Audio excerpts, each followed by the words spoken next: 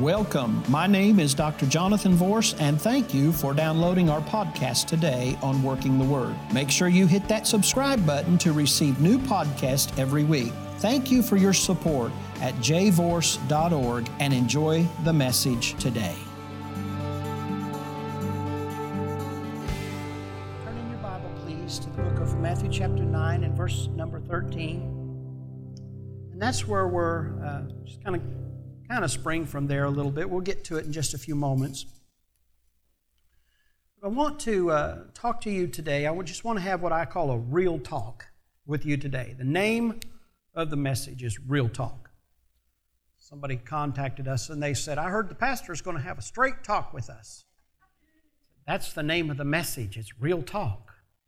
Amen. So we're going to just have a little real talk today. This week, as I was spending some time with the Lord, and we were communicating together about what I should bring with you, and the Lord's just kind of had us on a different track lately. We really haven't been on a series or anything, which I love preaching series. In fact, most of my preaching is series. The Lord's just kind of had us on just a week-by-week track here for a while through the summer. And the Lord just kind of spoke with me, and He said, you need to talk to the people about God, how that God can use them. Just have a real talk with them about how God can use them. And so that's what we're going to do. I just called it Real Talk, and we're going to talk about that today, okay? Father, we just come to you today. We thank you for the opportunity that we have to gather together in your name and to just love you and to be loved by you. And I thank you for the group of people that's here today to hear the Word of God and to worship you and to receive strength for the journey for this coming week. I pray that you would touch me to be able to effectively communicate your word. Let me minister and speak under the unction of the Holy Spirit as that great master teacher, the Holy Spirit, teaches and preaches through me today. We give you praise for it, Lord, in Jesus' name. Amen. I want to begin today by asking you a few questions. The first question that I want to ask you is very simple. Have you ever felt like your past has disqualified you from fulfilling the plan of God for your life? I'm going to ask that question again. Have you ever felt like that your past has disqualified you from fulfilling God's plan for your life? There's a lot of people that feel that way. The second question that I want to ask you is this. Have religious people made you feel disqualified? Because many times they tend to have a list of rules and regulations that's not found in the Bible. That's not found in the Word of God. And so sometimes they try to make you feel disqualified. Some people say, well, if you're a woman, you can't preach. Well, I'll show you later on. That's not true. All kinds of places in the Scripture where women, if it wasn't for the women, dear God, where would the church be today? You know, and many times standing up and carrying the torch when the men were sitting back in the back and not doing their part. So, religious people can sometimes make you feel disqualified. Now, I do need to throw this in here, or is that disqualification in your head? Because the devil will do that too, especially if you're prone to victim mentality. The enemy will do that a lot of times with people that are recovering from addictions, and a lot of the things that the enemy uses with people like that is a victim mentality, and on their journey to wholeness, they have to overcome that and realize they're not a victim. But during that period of time, that space of time, sometimes the enemy will try to make them feel disqualified because of the addiction that they were involved in. So the third question that I want to ask, and this will get us off and running, are you tired of feeling like this? Are you tired of feeling this way? Tired of feeling disqualified because of things that's happened in the past? Tired of feeling disqualified because of something that some religious teacher taught you when you were growing up, that if you were married and divorced and remarried, then you can't preach? That's nonsense. There's no place in the Bible where it says that, but there are denominations today who will not even ordain people if they've been divorced and remarried. That's ridiculous. Okay? But there's all kinds of these crazy things that the enemy has tossed in there, little, religious chalks, I guess. When I, years and years ago, when I was pastoring my first church, I used to drive a school bus because I was bivocational and we had wheel chocks. And if you put a wheel chock in front of that wheel, that bus just wouldn't go anywhere unless you really gassed it and got it over top of that chock. Well, the enemy likes to put these religious chocks in front of our spiritual wheels to try to stop us from doing what God wants us to do. And a lot of times those chocks aren't even found in the Word of God. It's ridiculous. And so we got to get to the point where we don't want to feel this way anymore. We're tired of feeling this way. I'm not disqualified because maybe I messed up and the Lord had to forgive me and set me back on track again. I'm not disqualified because I had a problem with an addiction and that addiction kept coming back and coming back and coming back until the Lord Jesus set me free. That doesn't disqualify me. If I was a woman, it wouldn't disqualify me from standing up here and ministering the Word of God. Well, the Bible said let the women keep silent in the church. Yeah, there's a lot of things that the Bible said. If you want to take that out of context, then in the Old Testament, the Bible said when your child gets rebellious, take them out there and stone them to death too. You going to go kill your kid? No. So don't take it out of context like that. So let's not let these things that the world says are disqualifiers and the church sometimes says are disqualifiers stop us from allowing God to use us. So I want to start today by giving you just a few examples in the Scripture. Some of them are very familiar, some of them may not be so familiar, but I've got 5 real quick examples that I want to share with you, and then we're going to talk about us and what the Lord wants to do with us, okay? Number 1, Moses. Everybody knows Moses. Everybody knows about Moses. All right, Moses in the world today, in the world's eyes today, would have been disqualified. Let's think about Moses for just a few moments, okay? They were killing little babies, and Moses was the age that was to be killed, and his mother put him in a little ark and set him loose in the Nile River, and he got caught in some bulrushes, and Pharaoh's daughter found him and adopted him, and he grew up in Pharaoh's palace. A child that was supposed to have been killed grew up in Pharaoh's palace, okay? So he grew up with the best of everything. He grew up with the best of education. He grew up with the best food you could eat. He grew up learning how to lead. He grew up knowing how to be a military man and all of these types of things. And they were grooming him to possibly be either a pharaoh or a strong assistant to a pharaoh. That's what they were grooming him for. Okay. But eventually his identity became known, and he was wandering around in the Israelites' camp, who had been in captivity for nearly 400 years by that time, and he was wandering around in the Israelites' camp, and he saw an Egyptian beating an Israelite, and the Bible said that his indignation rose up, and he killed the Egyptian and hid him in the sand. Well, later it was found out what he had done, and the Bible said that Pharaoh banished him from Egypt. And so he went across the desert, and he was just going to live his life on the other side of the desert. He met Zipporah, his wife, and had a wonderful family over there and became a sheep herder. And so this guy that grew up in palace was now a sheep herder. And then one day on the backside of the desert, the Bible said he saw a bush that burned and it wasn't consumed. And he drew near to the bush that burned and wasn't consumed. And a voice came out of that bush, which was the voice of God that said, "Take your shoes off. The ground that you stand on is holy." And so he took his shoes off there beside that bush. He took his shoes off, and he's standing there, and God told him, he said, and there's a series of events. The Bible said God told him to put his hand inside of his bosom and pull it out, and it was leprous, and then put his hand back in and pull it out, and it was clean again. Take his rod and throw it down, turn it into a snake, pick up the tail, it turned back into a rod. There's all kinds of things that God used there to prove to Moses that this was God and this is... But Moses is standing there and he says, I want you to go back to Egypt, the place that you came from. I want you to go back to Egypt, and I want you to lead that nation out of bondage. In Moses' mind, he's probably thinking, if I go back to Egypt, that which I left there is going to creep back up on me. They're going to discover who I am, and they're going to finish the job. I was banished for life. If I go back, they're going to throw me in prison because I killed this guy. So he was a murderer. And so in his mind, he's thinking this. But he comes up with a different excuse. He says, God, I can't talk.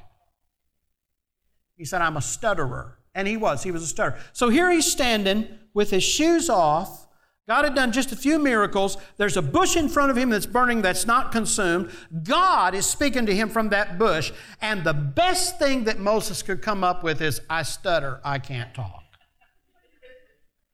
What are the excuses that we use sometimes for God? You know, God wants to use us. He really does. And sometimes the excuses that we use is, well, and so what we do is we just parrot or repeat what people have told us. This is why you can't do it, so we repeat that back to God.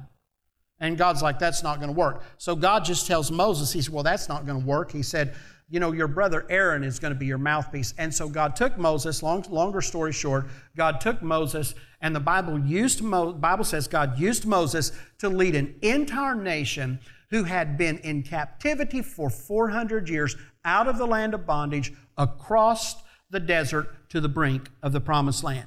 This was a guy who had everything, who lost everything, who heard from God. God recommissioned, sent him back to the same place that he came from to set an entire nation free. Now let me say this to you. If God can do that for Moses, God can do that for you. Now let's talk about another guy. Everybody knows about David. King David, this wonderful man, King David. You open up the book of Psalms, you read Psalms that David wrote. Powerful man, wonderful man of God. Fell in love with God when he was a little boy on the hills of Bethlehem, Judea. The Bible said the Spirit of the Lord would come upon him when a lion would come out or a bear would come out to get the sheep, and he would smite the lion and he would smite the bear. And when we think of David, we think of many things. We think about David and Goliath. We think about how that he killed Goliath, how he knocked Goliath down, how he decapitated Goliath, how God eventually made him the king of Israel. We think about that. But there was a time in David's life after he became king. I'm talking about after the hills of Bethlehem, Judea, after the praise and the worship, after Goliath was killed, after God had exalted him to be king of Israel, there came a time in his life where David had a very severe moral failure. Very severe. And it was this. His army was out and they were fighting a war. And David went up to the top of his house and he looked over to another housetop, and the Bible said that he saw a woman over there bathing, and her name was Bathsheba, and adultery rose up in his heart. He sent for Bathsheba, brought her into his bedchamber, and Bathsheba became pregnant. So he committed adultery. He's married, and he committed adultery. So in order to, instead of just saying, okay, God, I repent from that, so he decides, I'm going to cover this up. So he calls Uriah, Bathsheba's husband, home from the war, hoping that the husband and the wife would do what husband and wives do when they've been away from each other for a while, and then they could say, well, the baby came from that. But Uriah was loyal. Uriah was loyal to the men that were on the battlefield. Uriah was loyal to the kingdom. And he said, I'm not going to enjoy my wife, he said, while my brothers are out there giving their lives in this battle. So he slept in the yard outside.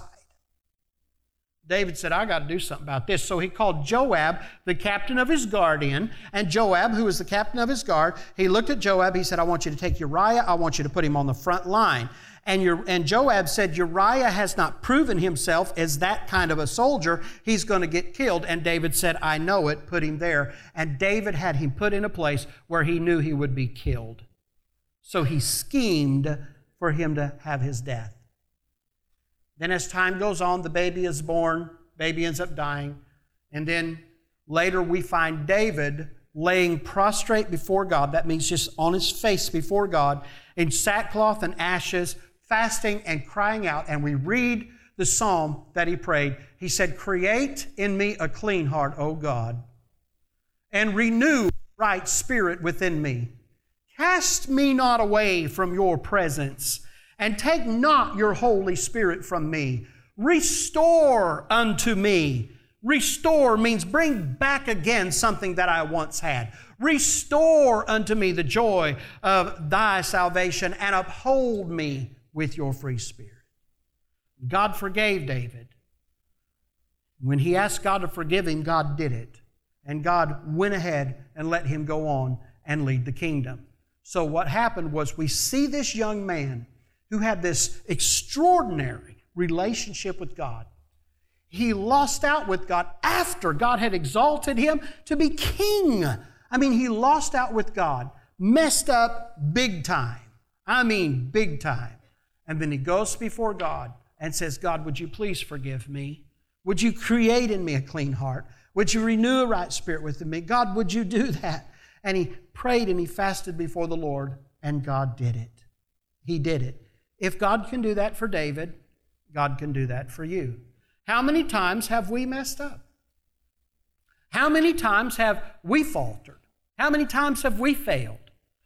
The Bible said that all of us have sinned and come short of the glory of God. And the Bible also tells us if we say we have no sin, then we deceive ourselves and the truth is not even in us.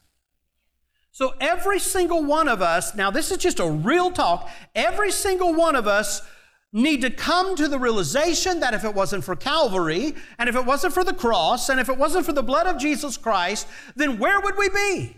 We would be lost and we would be undone without God. But thank God, over 2,000 years ago, He walked the Via Dolorosa. He died on Calvary's hill, and He obtained eternal redemption for you and I.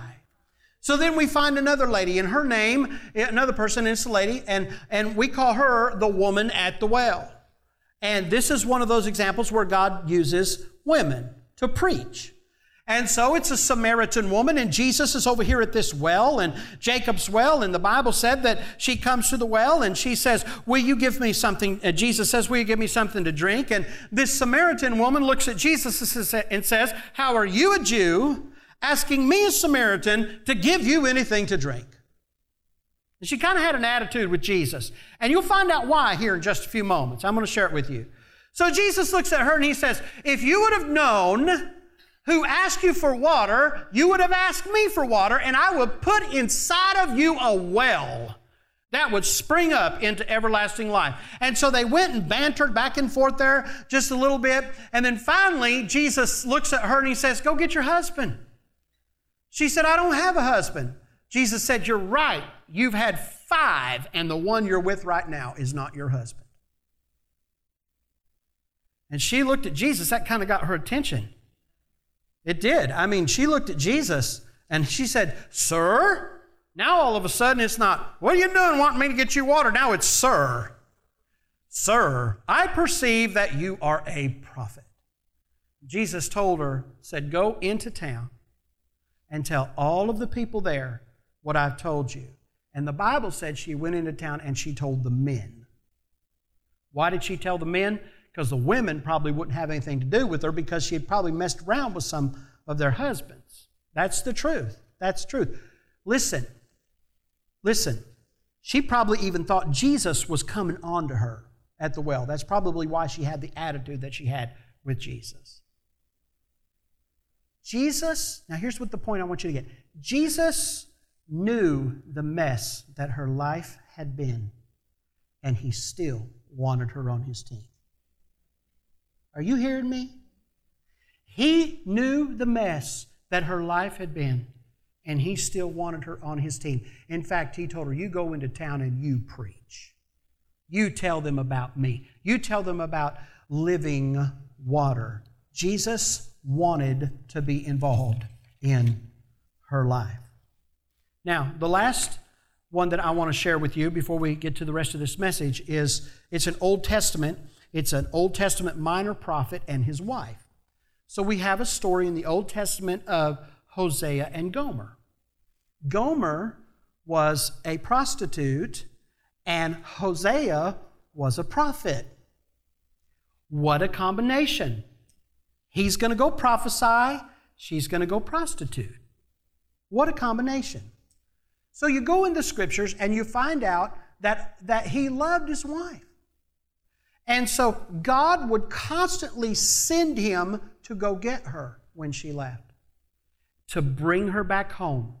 You read it in the book of Hosea. The Bible said that He would go get her and bring her back home. She'd straighten up for a while, and then she'd run back out to it again. And then the Bible said because of His great love for her, that He would go back under the direction of the Lord to go get her and bring her back home again. And this would happen. It was a cycle to the point where the children finally looked at their dad and said, why don't you just let her be? And his response was, I love her.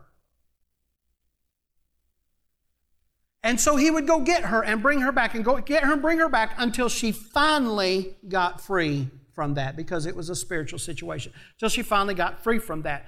And so when I'm going through this and I'm talking with the Lord, and I felt the Lord specifically share with me that I needed to share this story with you, I asked God, I said, what is it about this story that you want me to share with the church? And it's like the Lord let me know. He said, I want them to understand that even if they're involved in addiction, because that's what addiction does. Addiction, you'll run out and then come back and you'll try to live and you'll do the best that you can and all of that. And when you get a weak moment, you run back. And then the church, if we don't watch it, we put on our holy halos. Hello.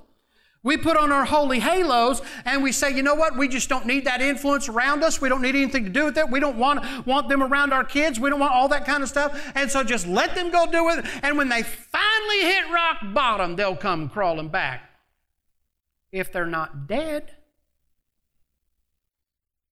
We have to love them enough to keep going and getting them and bringing them back, and going and getting them and bringing them back, and going and getting them and bringing them back. You see, here's what I want to bring up here and what I felt the Lord speak to me about this. He said, tell those that battle with addictions to switch addiction. Switch addiction. I said, okay, well, what does that mean? Well, it's found in 1 Corinthians chapter 16, verses 15 through 16. I beseech you, brethren, you know the house of Stephanas, that it is the firstfruits of Achaia, and that they have addicted themselves to the ministry of the saints. That ye submit yourselves unto such, and to everyone that helpeth with us and laboreth. Let me tell you, those of you that have struggled with addictions, I want to encourage you, switch addictions. Get addicted to God. Just get addicted to God. Get addicted to the Word of God. Get addicted to the anointing that breaks the yoke, the anointing that doesn't just break the yoke, but it destroys the yoke and it sets the captive free. Get addicted to the anointing. If you're going to be addicted to something, you might as well be addicted to something that helps people instead of be addicted to something that doesn't help. So get addicted to the Word of God. My brother, when he ended up in prison, I was like, oh, Jesus, oh, my Lord, how in the world, and all this how in the world did this ever happen? And we went through all of that a lot of people do, when they have a loved one that, you're looking at a 15 to 25-year stretch, you drank like 14 cases of stupid. Some people just drink one case. You drank 14 cases of stupid. Why did you do that? And the Lord spoke to me and He said, just love him. Just love him. And 2 years in to his 15-year stretch, if he behaves himself, which is possible and also not possible sometimes. But if he behaves himself. But 2 years in, he's recommitted his life to Christ and he's leading a Bible study in the prison. I'm grateful to the Lord for that. And he sends me little notes and I'm going to teach on this. What do you think about this, doctor? And he teases me about that, doctor ministry thing. He teases me about that and all of that. And so I'll share that with him. But he told me, he said, there's so much truth in just getting addicted to the Bible, getting addicted to the Word of God. And the Word of God will pull you back. It'll snap you back in line. So we see there's 5 different instances here where people just totally messed up their life. Some of them had good starts, some of them had bad starts, but they totally messed up their life, and God still wanted them on His team. And if God can do that for them, God can do that for you. So what does the Bible say about you? And this is where our text comes in, about halfway through the message, where our text comes in. Matthew 9:13, the Bible said, God has not called the righteous, but sinners to repentance. God, now listen to me very closely. God has called the righteous to discipleship. God has called the lost to repentance. And if we are a good disciple, which is a fully developing and devoted follower of Jesus Christ, if we are a good disciple, I mean a good one, then we're going to have a love and a passion for lost people. And when we look at a lost person, we're not going to look at them with criticism in our heart. We're going to look at them with compassion in our heart. And we're going to reach out to them and try to love them and try to bring them to the foot of the cross. My challenge to you today is simply this. I know most of us in here, if not all of us, have Jesus in our heart. And so we're living for Him and we love Him dearly. And He loves us and He loves the lost too. And so my challenge to most of us today is to start loving the lost like Jesus loves the lost. Jesus would go sit with publicans and sinners to eat, and the Pharisees and the scribes and the Sadducees would say, look at him, he's sitting with publicans and sinners. Somebody asked me, they said, why do you think Jesus did that? I said, because the publicans and sinners probably treated him better than most church folk that he knew. And then that's why Jesus told them, I've not come to call the righteous, but I've come to call sinners to repentance. Religion has a hard time understanding that. But those of us that have a relationship with the Lord, we want to share Jesus with everybody, and we can understand it. We can understand it. Lost people, if they don't know Jesus, you got to get to know Jesus. He'll change your life. He'll transform your life. You'll have a relationship with God himself. You'll have a relationship you never thought was possible with the Creator of the universe. So what's the Bible say about us? The Bible says that God's not called the righteous, but sinners to repentance. And so this is where this phrase came from. The church shouldn't be a courtroom for the lost, but it should be a hospital for the broken. Tweet that. Tweet, tweet, tweet, tweet, tweet, tweet.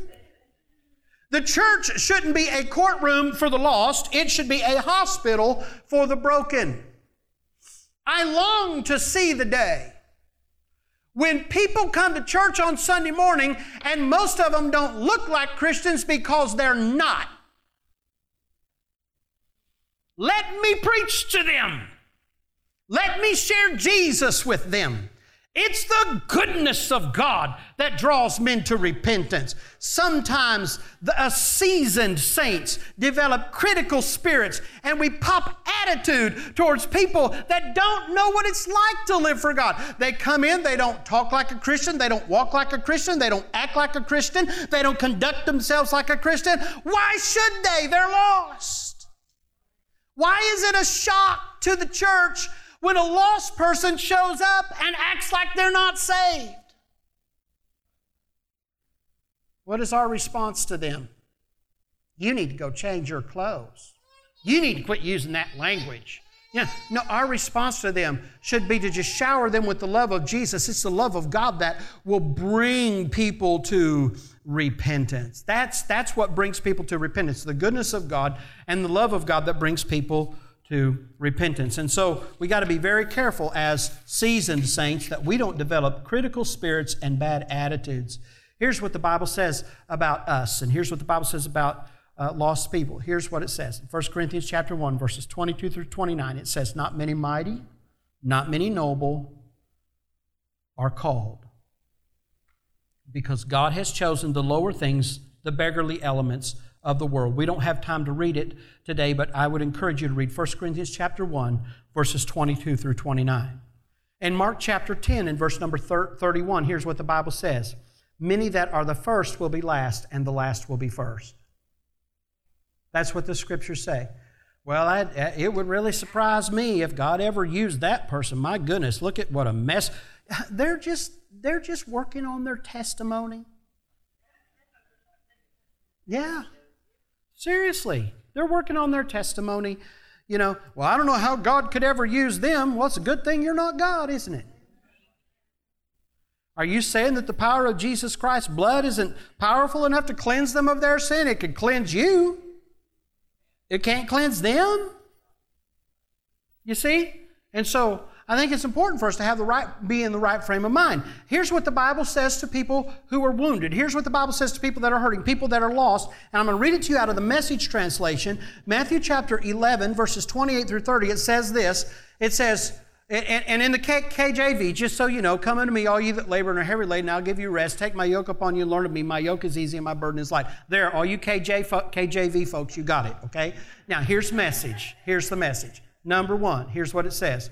Are you tired? Are you worn out? Are you burned out on religion? Then come to me. That's what it says. Get away with me and you'll recover your life. I'll show you how to take real rest. That's what the Scripture says. Walk with me. Jesus was saying, walk with me and work with me and watch how I do it. I like this next phrase. Learn the unforced rhythms of grace. I won't lay anything heavy or ill-fitting on you.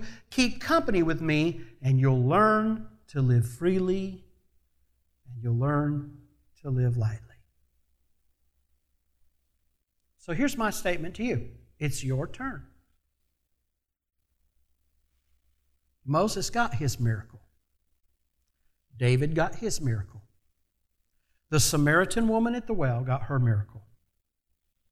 Gomer got her miracle. It's your turn. It's your turn for a miracle.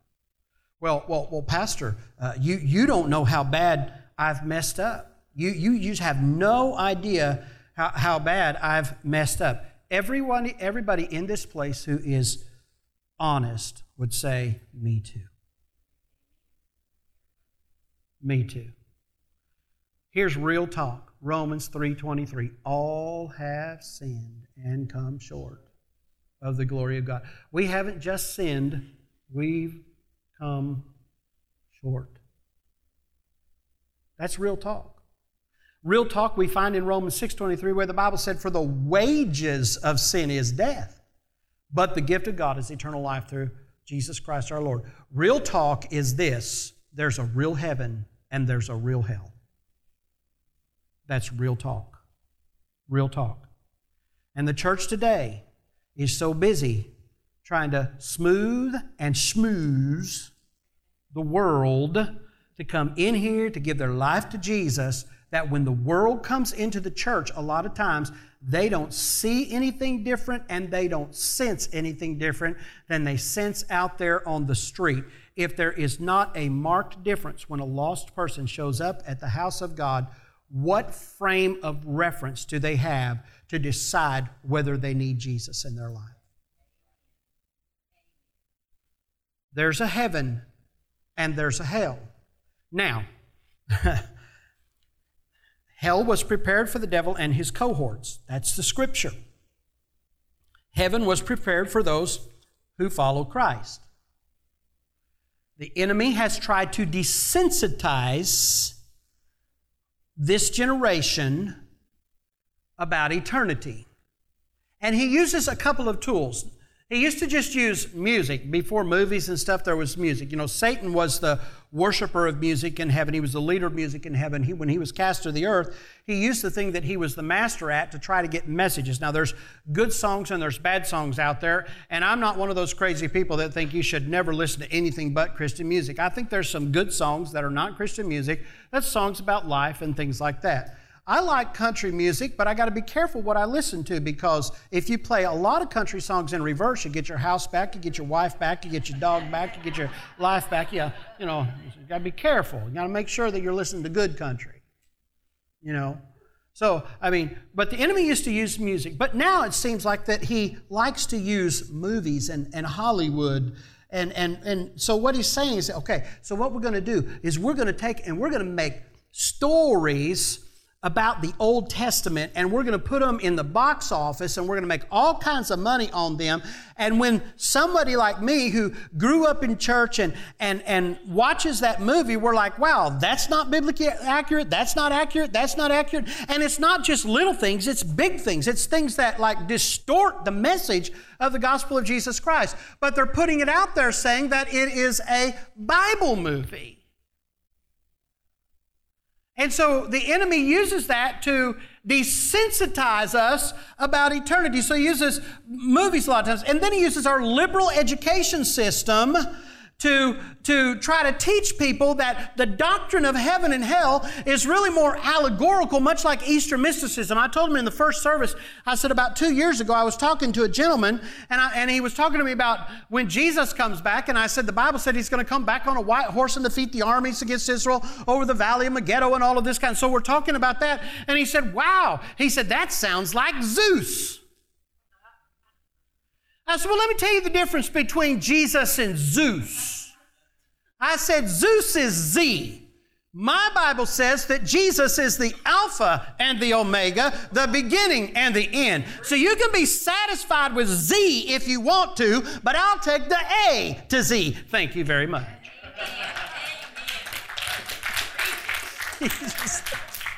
He just kind of shook his head and laughed at me, and he said, you've always got a biblical answer for something. I said, that's right. I said, there's no other name under heaven given among men whereby we must be saved. But the liberal educational system is trying to teach us to be inclusive. It's trying to teach us to embrace. They like to use the word tolerance. We need to be more tolerant with this and more tolerant with that. And so what they're trying to do is they're trying to take the teeth out of the message of the gospel of Jesus Christ. Let me tell you something. I love you dearly, and I love you too much to let you live believing a lie. So I'm going to tell you what the Word of God says, okay? And if the Word of God says this is sin, that's sin. If the Word of God says do this, do this. If the Word of God says don't do this, then we're not going to do this. And when the time is right and when the time is appropriate, when I'm teaching the Word, I'm not going to be politically correct with you. I'm going to be biblically correct. Thank you very much. And so I'm looking at this and I'm thinking, my goodness, so that they're working on that. And so the enemy is trying to desensitize us about heaven and hell through, let's say Hollywood or just movies. The enemy is more like Netflix and stuff like that now. And then the enemy's trying to desensitize us through a liberal education system. And then, as if that's not bad enough, now he's using the modern church. Hello? There are thousands of people that are gathering together on this Sunday morning in different places across our nation, and they are listening to something that is not the gospel. And they're leaving thinking they went to church. You hearing me? Are you hearing me? So the enemy uses the modern church to try to move. The modern church is trying to move the message away from the cross because it's too bloody. You know, let's move the message away from the cross. I mean, that was like a torture thing. That was like a terror thing. That was like a torture thing. Jesus loves you. Jesus died on Calvary for you. He cares for you. He suffered. He died. He cried. He went through all kinds of turmoil so that He could offer you eternal salvation. If I don't share the message of Jesus Christ with you in its entirety, then I'm not just doing you, the lost, a disservice, but I'm doing the message of the cross of Jesus Christ a disservice.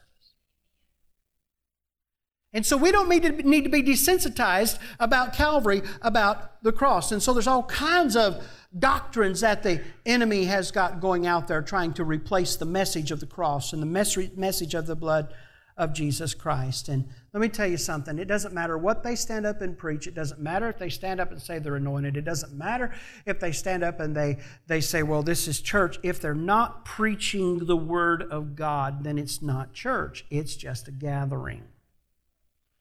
The leader, I'm getting ready to close here, but the leader of the seeker-sensitive movement, I believe his name was Bill Hybels from Chicago, Illinois. He developed this seeker-sensitive movement, and his church grew to thousands and thousands and thousands of people. Later on in his life, he wrote a letter of apology and asked that it be published in Charisma magazine, apologizing to the church around the world for starting the seeker-sensitive movement. And here is a phrase that was in that letter of apology. He said, "We found out that we could get large crowds, but we had very few converts." Listen, I want you to go to heaven. You hear me? I don't want you to go to hell. I want you to go to heaven. And so I love you enough to share with you things that are uncomfortable sometimes to try to get you to heaven. Because see, listen, we're all going to stand before God. This real talk. This is real talk. We're getting ready to get to the nitty-gritty right now. We're all going to stand before God. And we're going to hear one of two things. We're going to hear, "Well done, good and faithful servant, enter into the joy of the Lord." Or from the same God, we're going to hear, "Depart from me, I never knew you." The same God of love, the same God of compassion, the same God that cares, is listen, if you go to hell, don't blame it on God. He did everything He could. He sent His Son, Jesus, for God so loved the world that He gave His only begotten Son, that whosoever mess-ups, screw-ups, whosoever, we all fit in that category. The whosoever category. Whosoever believeth in Him should not perish, but have everlasting life. So So this message is for two people today. Two kinds of people. Number one, if you're here or you're watching online or anywhere in the world, because sometimes we get picked up by satellite and get sent across satellite networks. If you don't know Jesus as your personal Savior, this message is for you. Jesus is coming. There's a real heaven and there's a real hell. Well, I don't know if I believe it. That don't change the truth.